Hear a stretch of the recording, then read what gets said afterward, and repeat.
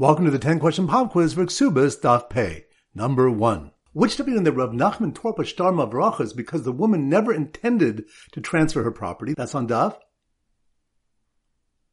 Ein Test. Good. Number 2. Which Daf do we have the Maisa of Rabbi Yeshua ben Levi and the Malach Mavis? That's on Daf Ein Zayin. Good. Number 3. Which Daf do we learn epileptic seizures that come at set times are considered a mum shevaseser, a concealed mum? That's on Daf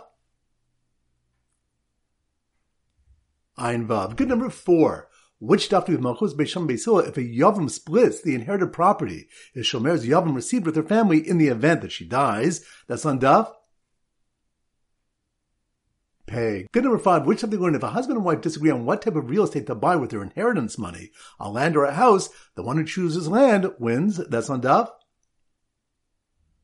Ein Test. Good. Number 6. Which Daf do we learn the Beisham Beisila agreed that if a woman inherited property before becoming an Arusa and then sold it after she was an Arusa, the sale stands? That's on Daf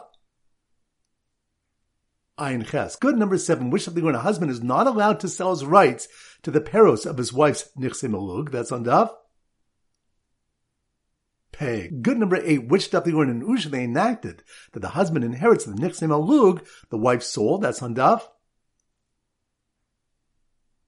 Ein Ches. Good. Number 9. Which of the Ramon Gamliel said that we're already embarrassed that the properties a Nesua sells can be retrieved, and now we want to place a limit on an Arusa? That's on Daf Ein Ches. Good. And number 10. Which Daf do we discuss what is done if one invested in his wife's nichse melug but didn't realize any profit before he divorced her? That's on Daf Pei. Excellent. That concludes today's pop quiz. This is Rabbi Avram Goldman Zich wishing you a great day and great learning.